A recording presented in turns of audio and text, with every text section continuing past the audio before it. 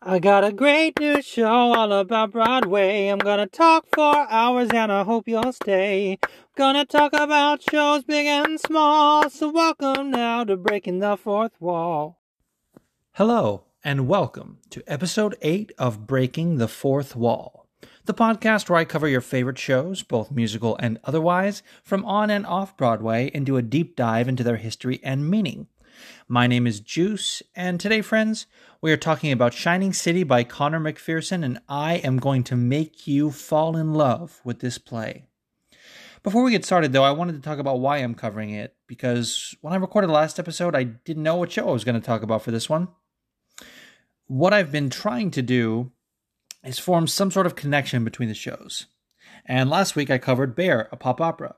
Side note, thank you so much again to my sister for coming on and singing for us, as well as providing some wonderful thoughts on the show. But I also want to thank everyone who listened, because you really showed me just how big of a following Bear has that I didn't even know about. Overnight one night, the Bear episode became my second most downloaded episode ever.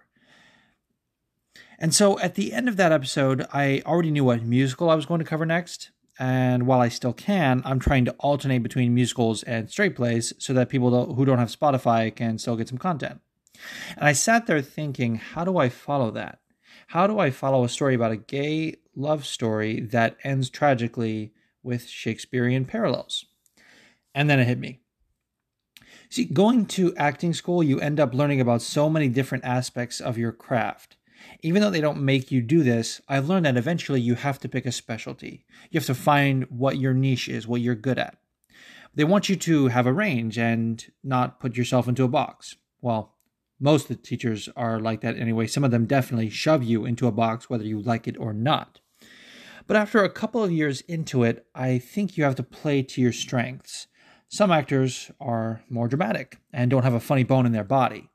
Others are never serious and can make you laugh with a slight movement or facial expression.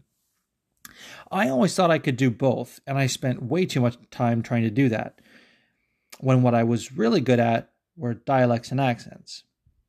Now here's where I'm going to get a little pretentious, and I'll ask for your forgiveness in advance. One of the first things they taught us was the difference between an accent and a dialect, and I'll share it with you now. A dialect is a regional variation of a particular language, while an accent is what happens when you speak a language other than your first language and retain the sounds of that language when speaking the new one. So whenever I hear someone born and raised in America who only speaks English, and perhaps not that well, they say they have an accent, and my eye twitches a little, because what they have is a dialect. So again, I'll ask your forgiveness. And I know the handful of my friends who actually listen are rolling their eyes hard right now. But I just want to get that off my chest. I just had to. So dialects were really my specialty. And when I mentioned earlier that at first you try to distinguish yourself as either a comedic or a dramatic actor, I was definitely labeled the funny guy for a while, and initially my dialect teacher would only give me funny scenes. Then something interesting happened. I ended one semester learning a French accent, which was my choice. Over the summer, they changed the curriculum so that everyone learned the same dialect or accent, and they started with French. When she announced this, I looked at my teacher, and since I was the only one who already learned it, they couldn't exactly switch it up, so she just apologized. But I took it as a challenge to polish it, since I actually kind of botched the final. And she gave me a scene that wasn't entirely serious, but it wasn't a farce either. And she started to see me as a dramatic actor. I next got a scene from Two Sisters and a Piano by Nilo Cruz to do a Spanish accent. Something I plan to cover on this podcast, by the way, if I can figure out how to do it properly. And that was a very dramatic scene. And I closed out that semester doing a scene from Cat on a Hot Tin Roof for Mississippi Delta dialect. So that kind of turned the tide for me in how I was perceived, because when we started to learn an Irish dialect next semester, my teacher handed me a scene from today's play, Shining City by Conor McPherson. And here's where the connection to Bear comes in. If I remember correctly, she gave me a choice of which play to go with based on the plot. I can't remember what the other option was. In fact, it may have been also a Conor McPherson play. It may have been The Weir or Lime Tree Bower, which I'll talk about in a second. But she said something like, or you can play a gay ex-priest who becomes a therapist. And I said, gay ex-priest, please. And when I was thinking about what to cover next, that's when it hit me. If I showed one side of a struggle for identity and sexuality within the confines of religion, I should show the other side. The stories are actually very different, both in tone and execution, but the similarities are strong enough for me to link them. Shining City tells the story of a man named Ian who has left the order and renounced his priesthood to pursue a career as a therapist. Throughout the course of the show, we discover that he is dealing with his own issues and kind of having a midlife crisis, but more on that later. First, let's talk about the playwright. Conor McPherson is one of the most prolific Irish playwrights. And perhaps I'm saying that as an American who isn't overly familiar with a ton of Irish playwrights, but I have been introduced to several different ones over the years, and his work stands at the top of the list for me in terms of quality. The other one people talk about is Martin McDonagh, and believe me, we will cover some of his work as well, but Conor doesn't get enough credit, in my opinion, for being in the same conversation as McDonagh. Martin writes more twisted and sadistic work, namely Pillowman, and you may also be familiar with his work in film, like In Bruges or Seven Psychopaths. But Conor's work is more heartfelt and beautiful. It's not really fair to compare the two.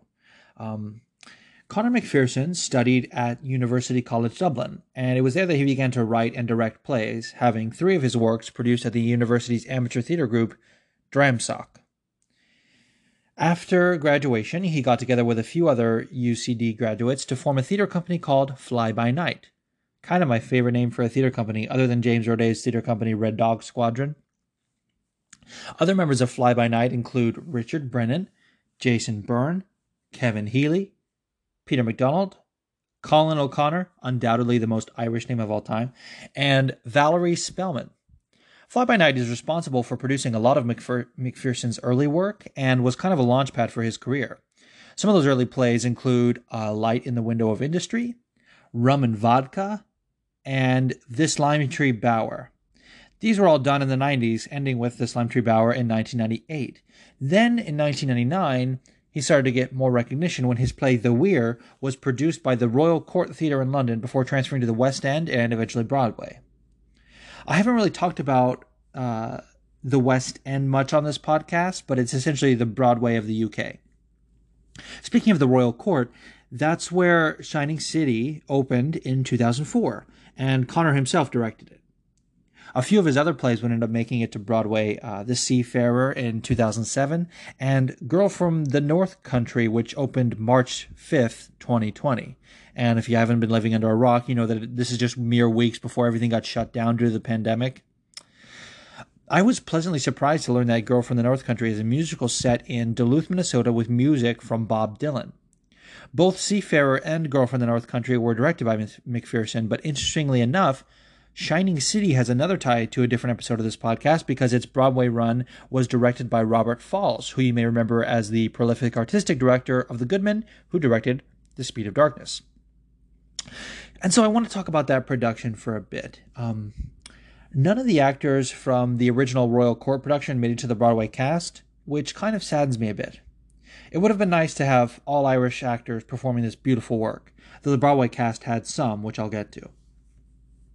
In 2016, a revival was produced off-Broadway at the Irish Repertory Theatre for the opening of their new space. I don't know a ton about that theatre company, but from what I can tell, it's run by actual Irish people from Ireland. The actress playing Nessa commented that she had heard the impact of Irish rep from over in Ireland and was thrilled to be a part of it. In that production, Matthew Broderick played John, and here's why I say it's a shame that the original cast didn't get a crack at this play, because there are clips on YouTube of this production, and Matthew is one of 2 American actors, and it really shows. The other American played Lawrence, which is kind of a smaller role, but in the clip they showed of him, he seemed to do a decent job at the dialect. But the role of John has these big, long monologues because his scenes are basically his therapy sessions with Ian, and so having a non-Irish actor for that part just feels inauthentic. So let's go over the cast for that 2006 Broadway production. Ian, who I mentioned is the main character, was played by Brian O'Byrne. Brian was actually born in Ireland, and he's had a ton of Broadway credits, including playing Father Flynn in Doubt, which I've mentioned on this podcast before, and The Coast of Utopia, which is a very long 3-part epic about Russian philosophy written by Tom Stoppard. I definitely don't have it in me to cover that play, but look out for a Tom Stoppard play sometime in the future because he is a phenomenal playwright. John, who is the only patient of Ian's we see, and the plot kind of centers around their therapy sessions, was played by Oliver Platt. I personally think the man needs no introduction, but in case you don't know who he is, he's been in Lake Placid, Three Musketeers, and Bicentennial Man, among countless others. But this was his first Broadway credit, though he did go on to play Nathan Detroit in a 2009 revival of Guys and Dolls. Now, I'm a big fan of his work, so I'm kind of sad that I couldn't find any recordings of his performance so I can judge his dialect. Though it's probably for the best because I'm a big fan of Matthew Broderick as well, and hearing his dialect definitely made me dial that back just a little. Not a lot, but a little. Matthew, if you're listening, I still love you. Nessa, who is Ian's ex-fiancée, was played by Martha Plimpton. Martha is Broadway and Hollywood royalty. She's the daughter of Keith Carradine, and Shelley Plimpton. Shelley and Keith were both in the original cast of Hair, the musical. Side note, my wife and I have just started collecting vinyl as we just got a record player for ourselves for Christmas, and Hair is the first one she got. She got it for me because she's the best. Martha herself has been in a ton of Broadway shows as well as a ton of movies and television.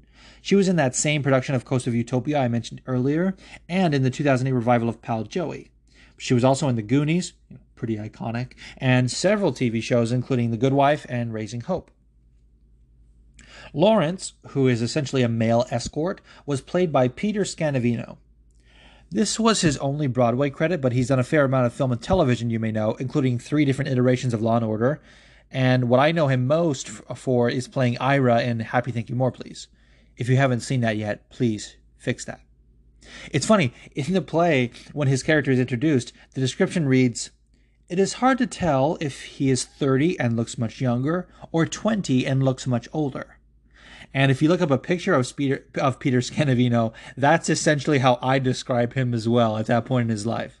Even now, to be fair. I've said before that I don't always mention the awards a particular show gets, but I do want to talk about this one because it didn't actually win any major awards, at least the Broadway production, but it did get a few nominations that are notable for me. If you watch the Tonys, you'll know that much like Broadway itself, it's comprised of probably 90% musicals and 10% straight plays. So when a straight play gets any sort of Tony recognition, I always think it's noteworthy. Shining City was nominated for Best Play, and Oliver Platt was nominated for Best Actor in a Play. Brian O'Byrne was nominated for a Drama Desk Award, but none of them actually won these awards, which makes me a little sad. Though in looking it up, I kind of understand why. It lost both Tony Awards and the Drama Desk Award to The History Boys. If you've read or seen that play, it just makes sense. The History Boys is so good, and from an award standpoint, it's just the kind of show that usually wins these awards. Now, without going into great detail, I want to talk about the plot. The entirety of this play takes place in one setting, Ian's office in Dublin. There are 5 scenes in total, and there's about a 2-month lapse of time in between each scene. So essentially, it takes place over the course of a year. Some people call Shining City a ghost story, and in some ways, Conor McPherson is known for this kind of work. The Weir and The Seafarer I mentioned earlier are 2 good examples. The Weir is about a group of people in an Irish pub swapping ghost stories and other stories of supernatural elements. And The Seafarer is about a man who plays poker with the devil. But to me, calling Shining City a ghost story feels like putting it into a box in which it doesn't belong. This could be my own very biased take, as I shared earlier. I too often felt put into a box I didn't belong in, but I am going to do my best to look at this objectively and let you decide whether it's a ghost story or not. Before we dive into the plot, I want to read a note from Conor McPherson about the staging of this play.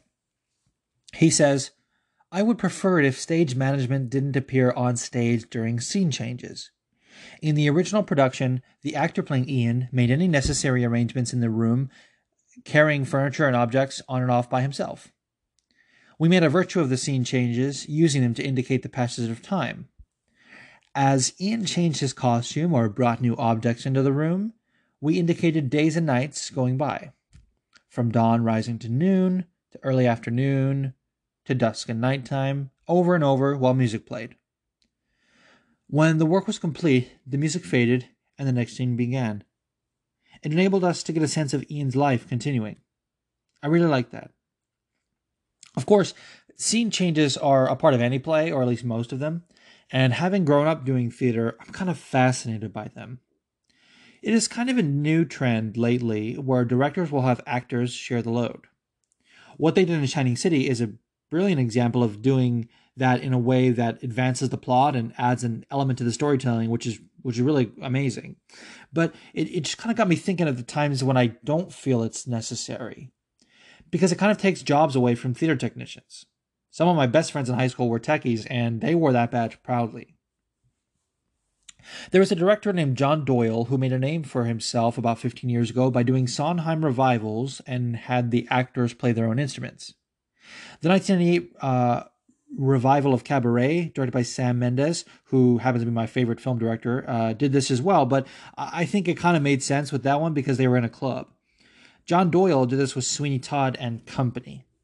Now, it was really powerful in Company because Raul Esparza as Bobby spent most of the show not playing an instrument, so it was powerful when he finally did for the number of Being Alive, but I still think it was largely unnecessary in the case of the rest of the cast. And in Sweeney Todd, it was just too much. Of course, I didn't see that production, so who am I to judge, but I guess I just love tradition. And call me old-fashioned, but I love a good orchestra pit. Or I love when they break convention, like in Hadestown, when they put the musicians on stage. All this to say, I really like what Conor McPherson did in Shining City. I think it's brilliant because it's not done very often, so it's something that should be used sparingly. Okay, I'm done with my rant. Let's get on with the show. Now, I know I said I was going to get away from a scene-by-scene breakdown of the plot in my episodes, but since this play only has 5 scenes, I thought it apropos if I kind of talked about each scene, especially since time passes between each one, as I mentioned, so we really get a sense of growth and character development.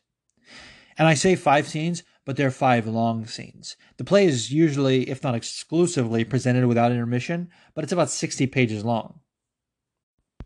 The play opens with Ian having his first session with John. I mentioned before that people refer to Shining City as a ghost story. That's because of John. He comes to Ian as a referral from his doctor. He isn't sleeping, and it's because he recently lost his wife in a horrible car accident. But moreover, he's started seeing her ghost in his house. So this scene is kind of John stumbling through his emotions and kind of trying to make sense of this traumatic series of events. It's bad enough to lose your spouse, but seeing their ghost on top of that, it's horrifying to think about. And these scenes happen much like any therapy session, with John talking in these big chunks and monologues, and Ian just kind of nodding and making notes and saying things in between like, and what happened next? And did you... I really like this. Even though it must be incredibly challenging and emotionally taxing for the actor that plays John, it's important. Not only for the plot/exposition, but it's what therapy sessions are really like. I see a lot of TV shows in particular not really grasping that concept. They use the therapy scenes as a vessel for whatever they want the main character to hear, and they give the therapist these little speeches, and they just don't get it, man. That's what 90% of what a therapist does is listen. Now, I don't claim to be an expert or anything, but I've been in therapy for the last 3 to 4 months, and what my therapist essentially just lets me vent. Or she might say something to get me talking or ask a question, and then I just fucking go. Like, sometimes I'll talk for 20 minutes before she gets a word in. And so in these scenes, I think what's happening is we're kind of witnessing a man process his grief in real time. Ian lets him come to his own conclusions and make assessments of what's going on in his life. But more on that later. Now, I want to get into the second scene of this play, but instead of me telling you about it, you're going to hear it. Something I like to do with these episodes on the Straight Plays is to read some of the scenes with my actor friends. This one was tough, and it's part of the reason this episode was delayed. I needed an actress to do an Irish dialect with me. Finally, I connected with my friend Lucy Manuel, who you're going to hear from now, and I cannot thank her enough. I told Lucy when she responded to my post looking for an actress who could do this dialect that it was so meaningful to me that she reached out. Lucy's parents are British, so she's really good at the dialects in that part of the world, but more than that, Lucy was one of my roommates in Apartment 318 that I mentioned in the Passing Strange episode, and we used to do these dialects all the time, and she would tell me that I need to perform something with the Irish dialect. And here's me rambling again. Let me play the scene and we'll talk about it afterwards. Here we go.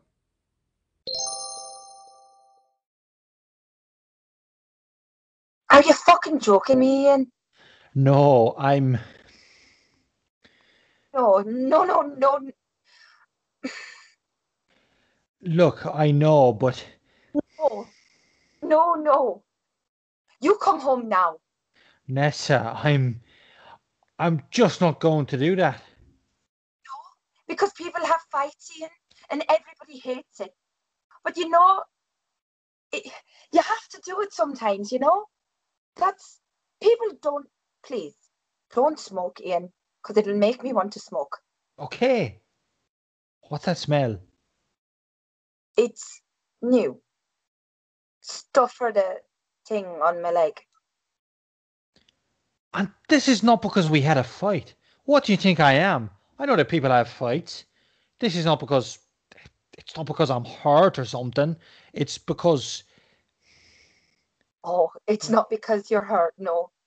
It's not because you're sulking and you've been letting me stew me own juice for 4 days. No? No, I haven't actually. I've just been trying to just fucking think about what I need to figure out, what I need to do, you know?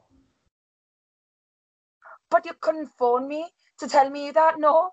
You just let me... Any time I thought about phoning you, I knew that it would just turn into this. Both of us said that we should just give it a bit of time to... But oh no. I didn't know you were going to leave me on my own for a whole week. And I didn't even know where you were. It's not a week, it's a couple of days, Jesus. It's not just a couple of days when you're on your own with a baby. It's completely fucking exhausting and not knowing where you are. And I can't fucking do it. What am I supposed to say to your brother? He hasn't even asked me where you are. No one knows what to say. And of course she's delighted. She hates me. They think I ruined your life. She's delighted with herself. And I'm sitting up there on my own. She's so fucking smug now.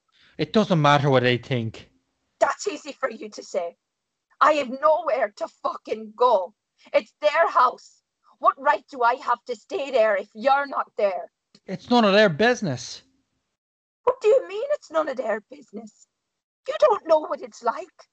I'm sitting up there on my own, in the box room with the baby. They don't even come near me. I can't go downstairs.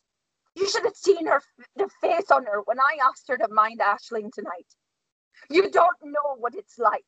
Look, this is all getting sorted out. I nearly have €1,000 in the bank. If you just let me get on with my work, if you just let me do it my way, you'll have your own place. There'll be no more of this and we can get on with it. But if you're going to... I can't. What do you mean, my own place? Can you not see that this is happening? I don't want... I can't. I can't. I don't want this relationship anymore. What the fuck are you talking about?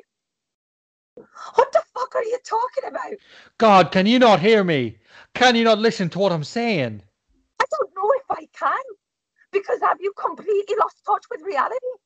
Have you completely fucking lost touch with fucking reality? This is reality. What are you talking about? What about the baby? But this is not about the baby. How can it not be about the baby? Because it's not about that. Because it's about that I can't continue with you and me. But what do you mean? What have I done? What have I done? It's not what you've done or what I've done. It's... What? What, Ian? It's because I can't do it. I knew this. I knew this was going to happen. I knew it.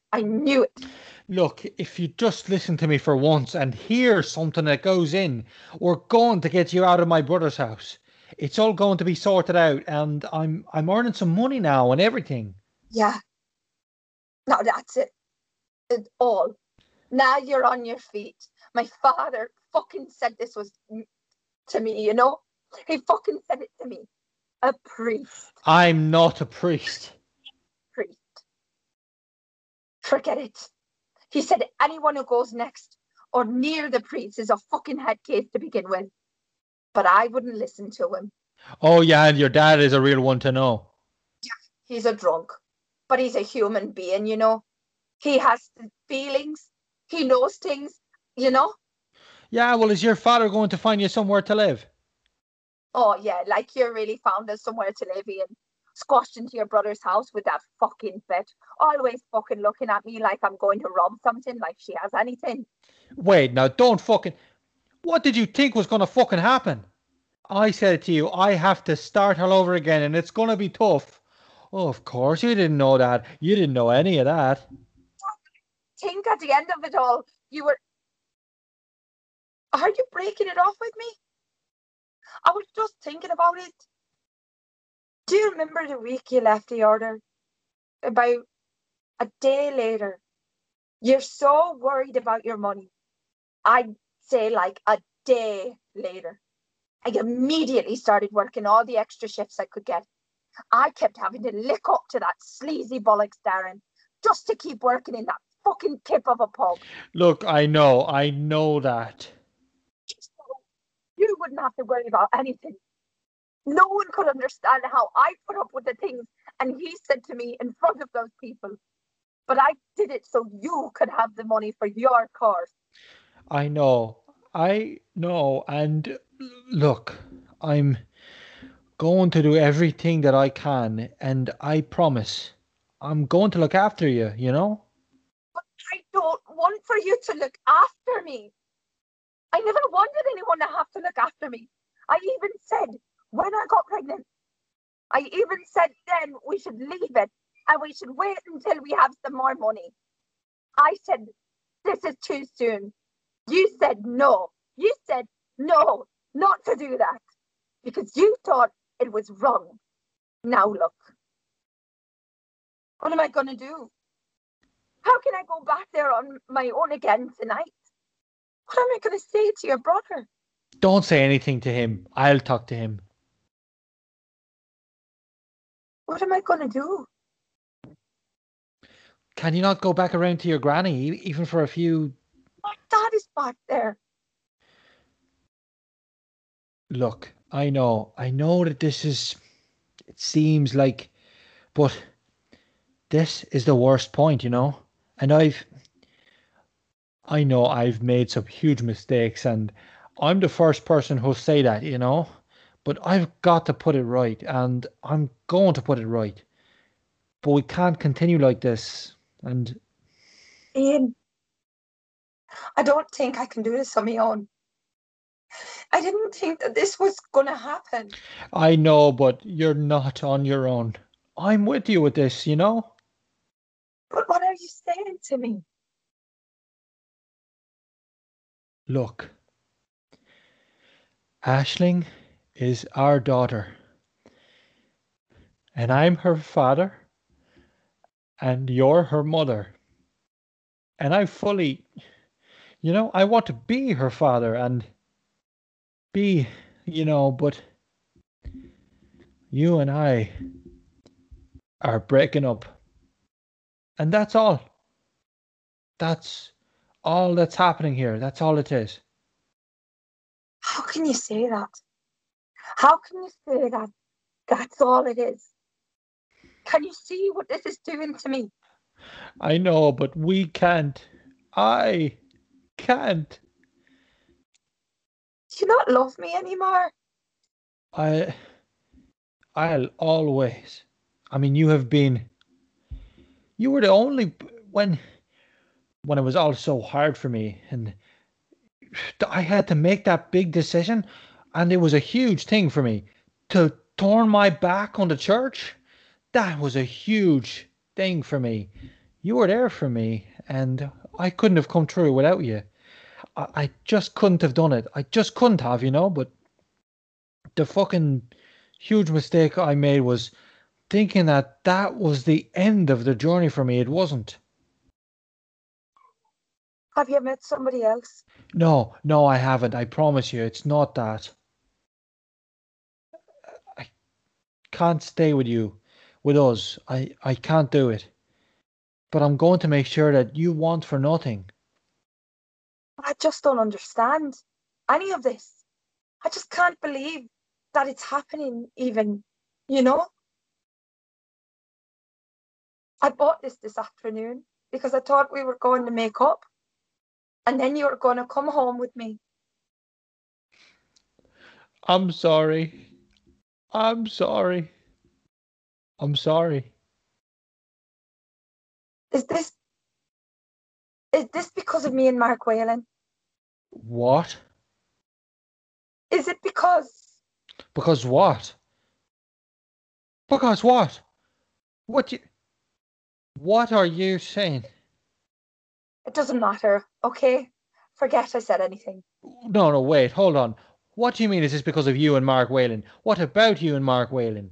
Please, Ian, just please. Well, what do you mean it doesn't matter? What doesn't matter? Nothing. Just because I wanted to just ask you if that was why. But why are you asking me that? Did you? Ian, please. I'm asking you not to ask me about this now. Please. Not to ask you about what, though?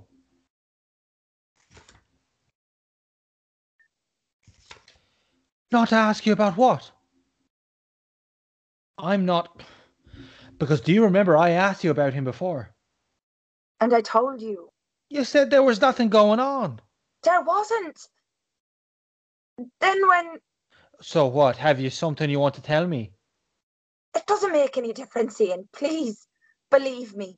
I just wanted to know if it was because. Yeah, but like, I mean, what? Please, Ian, please. I'm asking you, okay? Yeah, but I mean, wait a minute. What about you and Mark Whalen? You know? Have you had sex with him? Huh. That's a yes then, I suppose, then, yeah? Can you not see what this is doing to me, Ian? Can you not see what this is doing to me? You're doing it anyway, Ian. You're leaving me anyway. Please don't leave me. Please don't do it. Yeah, but you know what? This is fucking. You're throwing the baby in my face and you're screwing around. I'm not. But it's like I'm the one who you know that I. It was before the baby, Ian. I wasn't screwing around. When before the baby? Just before? No, she's our baby, Ian. No. Is she? I mean, because I don't know anything here. Because I was shocked when you got pregnant. We both were. I thought we both were. No, no, no, no, no, no. She's your baby. She's your baby. She's yours and mine. This is crazy. Just, you have to believe me. Don't even. Look, wait, hold on, hold on. This is. What are we talking about here? Nothing, really. Nothing. There was just no one to talk to, and When? just in all around that time when you came out and you were freaked out all the time and you were starting your course and I was working all the time. I just couldn't keep going back to your brother's house on my break with her always there, Ian. It was horrible. You know they've been so good to us, really, when you think about it. You know that. I know, but I was just always on my own. But you weren't. When? I just, I didn't have anyone, even that I could just have a normal talk to. I just feel like it's all my fault, you know? And I was worried all the time about everything. Even then, you know, Mark just would always ask me if I was all right and how I was getting on. Oh, I never asked you how you were. I'm just a fucking animal, yeah? I just believed him when he asked. Yeah, well, I didn't know what was going on. It was just like things were supposed to get better, and they just kept getting worse and worse. I couldn't go back up there on my break. She always was saying something about the smell of smoke off me. I was working in a pub, you know. What did she want me to do? And I started going around to Mark's flat. I told you I was doing that. Yeah, but Yeah, well, I didn't. I didn't know that anything was gonna happen. I didn't think that there was even anything like that with him. But one day he didn't say anything to me.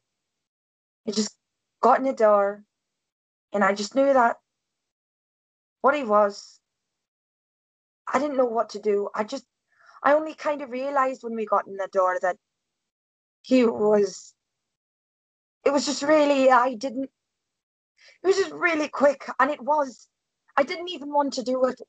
We both felt terrible after it. I'm sorry, Ian. I'm sorry. It was only once. It was only one time. It wasn't anything really, and I've never gone there after. I'm sorry, Ian. I don't love him, Ian. I never loved him. I only ever wanted to be with you. Really, really. And I don't know what happened. Say something. Say something to me, will you?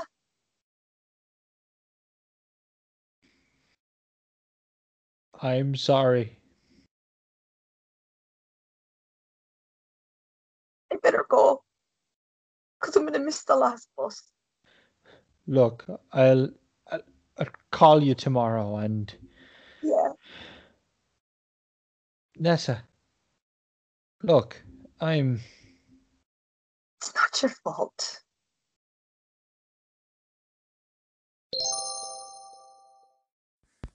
again, I cannot thank Lucy enough for doing that. Mwah. And so the reason I wanted to do that scene, other than the fact that it's a scene I did in dialect class, which led me to discover this beautiful play, is that it's all there, on the surface. There is no subtext. There isn't anything left unsaid, except for one thing, which I'll get to. It's just two human beings working out their problems. And in that scene, which somehow seems both short and long, you get a lot of backstory between them.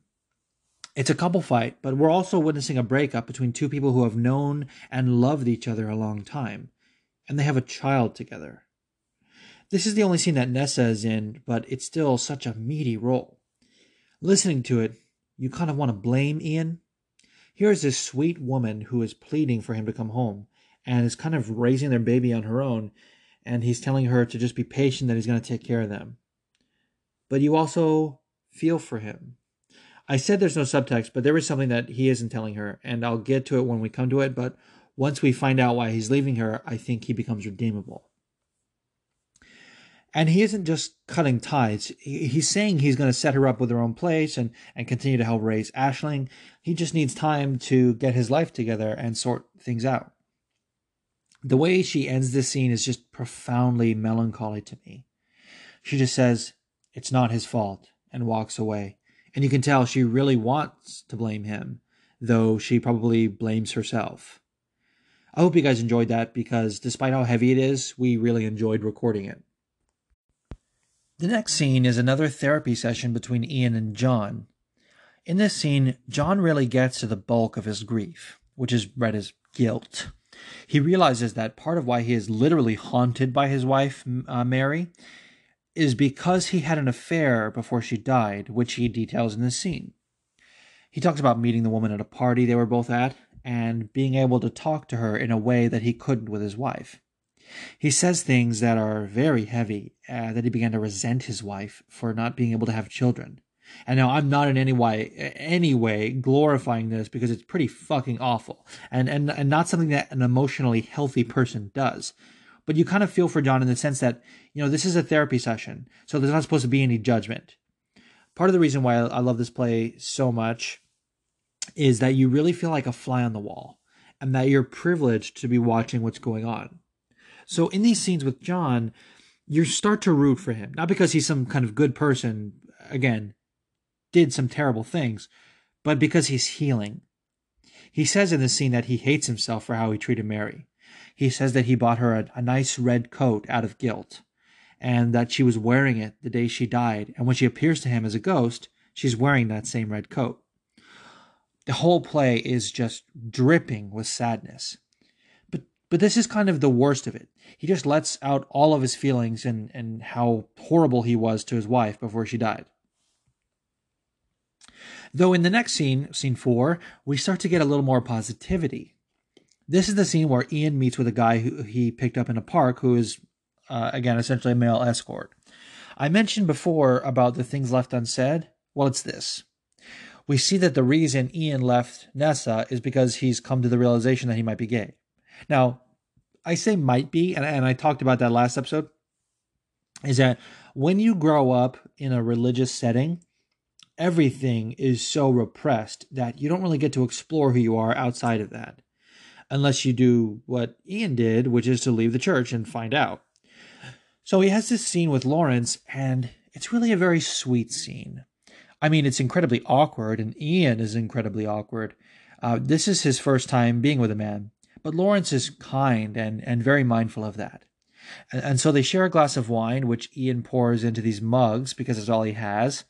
Lawrence asks if he wants to put on some music, and Ian puts on a CD with some mellow country rock.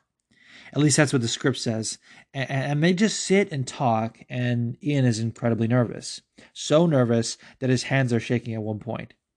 And then the next song on the CD plays, and it goes from this mellow country rock to like fast-paced hillbilly style country with like fiddles and all that. And Ian gets so flustered and he turns off the music. But Lawrence calms him down and he reassures him. He tells him to put on the other music from before. And they just sort of stand there swaying to the music with each other. I think it's just a really sweet scene, like I said before, and it's just a nice reprieve from all the heaviness from the scenes prior. And here is where you really begin to understand Ian. There's a saying that people who study psychology or go into the psychiatry field, that half of them do it to fix themselves. They do it so they can self-actualize and sort of diagnose themselves and cope with their life experiences. Now, I kind of think this is a bit condescending, and saying that is looking at mental illness in a way that isn't helpful or productive, but I do think it's true of Ian. That perhaps the reason he studied to become a therapist is to make sense of the feelings he's having. What I'm saying is repressed feelings are never a good thing, and that all sorts of issues arise from repressing your feelings. The final scene of this play is interesting. In a more traditionally structured play, the last scene I mentioned with Lawrence would have maybe ended the first act, and the second act would have been about Ian exploring his sexuality. But we don't get that. Instead, we jump ahead 2 months or so, as the playwright says, as is the case with all of the scenes, and we get a nice wrap-up scene. Literally. The scene opens with Ian trying to gift wrap a teddy bear. Anyway, John comes to visit Ian as he's packing up his office. And I initially thought it was going to be for a final therapy session, but instead, John's completed his therapy and he's just stopping by to give Ian a thank you gift. It's a lamp. He jokes about not knowing what to get and having to have the girl in the shop help him pick it out. Ian tells John that he's packing up and moving to Limerick, that his fiancée is there with their baby. He has an interview lined up for a new position. And in this moment, I feel like a year has gone by. There's so much we missed. They literally go from a scene where he's on a date with a male prostitute to him going back to Nessa and Aisling. For me, this is the one part of the play that kind of falls short. Don't get me wrong, I'm not mad that he gets back together with Nessa. That's conceivable to me. I just feel like we got robbed of that time in between that explains how we got there. Because the scenes with Ian and John, they don't feel like that much time has elapsed, even when it has. But the gap of time between scene 4 and 5, like I said, structurally, there's a whole act missing. But it is a nice scene. John says that he's moved out of the house he kept seeing Amari in, and he's found an apartment. He also says he's dating someone. Apart from the time missing before it, it's really a lovely scene. And something happens at the very end of the play that I'm not sure how to feel about. John exits and leaves Ian alone, and I want to read you the stage directions that close out the play. Ian hovers near the open door while John goes down. He picks up a flyer off the floor at the threshold and crumples it up. He picks up 2 books off the floor and looks at the back of one of them. We hear the outer door slam shut. In the distance, we hear the faint sound of an ice cream van's music. Ian throws one of the two books in a box near the door. He shuts the door and crosses the room to throw the other book in a different box. In the darkening gloom of the afternoon, we see that Mary's ghost has appeared behind the door. She is looking at Ian just as John described her. She wears her red coat, which is filthy. Her hair is wet. She looks beaten up. She looks terrifying. Ian has his back to her at his desk, going through some old mail. But he seems to sense something and turns. Lights down. End of play. Isn't that wild? Here's why I don't know what to think of it. So I mentioned at the top of this episode that I don't think it's a ghost story. So in a way, the ending feels like, oh, hey, you forgot this was a ghost story, so let's actually put it in there to remind you. The only way I can make sense of it is to say that it's symbolism. The thing I kind of hate about symbolism is that it's so arbitrary, like anything can be symbolism. He sits down, which symbolizes he's giving up. You know what I mean? But the symbolism of Mary kind of makes sense. She's a ghost from John's past, metaphorically speaking, though in the case of the play, I guess literally speaking. And the reason I think it's weird is that she's John's ghost, and he seems to have moved on. Then Ian sees her at the end. So you could say that symbolizes Ian has ghosts he has yet to confront, which, if true, would explain why he's back with Nessa after having just been with a man. Maybe it scared him. Maybe he goes back to Nessa because it felt safe, comfortable. And now that I'm thinking about it, kind of makes sense that he did this in a way, because it leaves it open to interpretation. And when I say he, I mean the playwright, obviously. And I've always said that great art leaves you with more questions than answers. I'd like to read a quote from a theater critic named Michael Billington. He had this to say after seeing the 2004 Royal Court Theatre production. Macpherson implies the Irish obsession with the dead is not just a religious hangover, but a consequence of failure to achieve proper contact in life. I honestly can't tell if he's bashing the play or praising it, but for the purposes of this podcast, I'm going to choose praise. Because despite my frustration with the last scene, I do really love this play. It's so genuinely human, and Conor McPherson really nails the dynamic between therapist and patient. This play also brings up sexuality in an interesting way, because he never really says that he's gay. In fact, in that scene with Lawrence, they don't even kiss. It's almost like he's a nervous teenager who's on his first date. In that regard, it's kind of a refreshing change of pace from something like Bear, where the sexuality of the main characters is literally a plot point. Whereas with Shining City, it's just kind of a character trait of his. It's definitely a secret he carries with him, and it certainly influences the scene with Nessa, but it's not a huge talking point. It's just kind of a stop on his journey. So in the end, would I have liked a little more from this story? Yeah, but what we got was still a very beautiful look at a year in a man's life. All right, so there's where I'll wrap it up, but let's talk about next week's show. This one is also linked to Bear. Just like with this episode, I wanted to talk about a different side of the story that Bear told. I said that Bear was an allegory of Romeo and Juliet, so I thought, let's do another musical that's an allegory of Romeo and Juliet. A direct one. Next week's episode will be on West Side Story by Leonard Bernstein and Stephen Sondheim. I can't wait. And on that note, you can follow me at Breaking the Fourth on Twitter. I'm at Breaking the Fourth Podcast on Instagram. And you can email me at breakthefourthwallpod@gmail.com. If you like the show, tell your friends, tell your neighbors, tell Randy Gonzalez. Give me a 5-star rating on Apple Podcasts. Or don't. No one is making you. But I hear that it's the best way to start 2021 on a positive note. Until next week, I've been Juice, and this has been Breaking the Fourth Wall.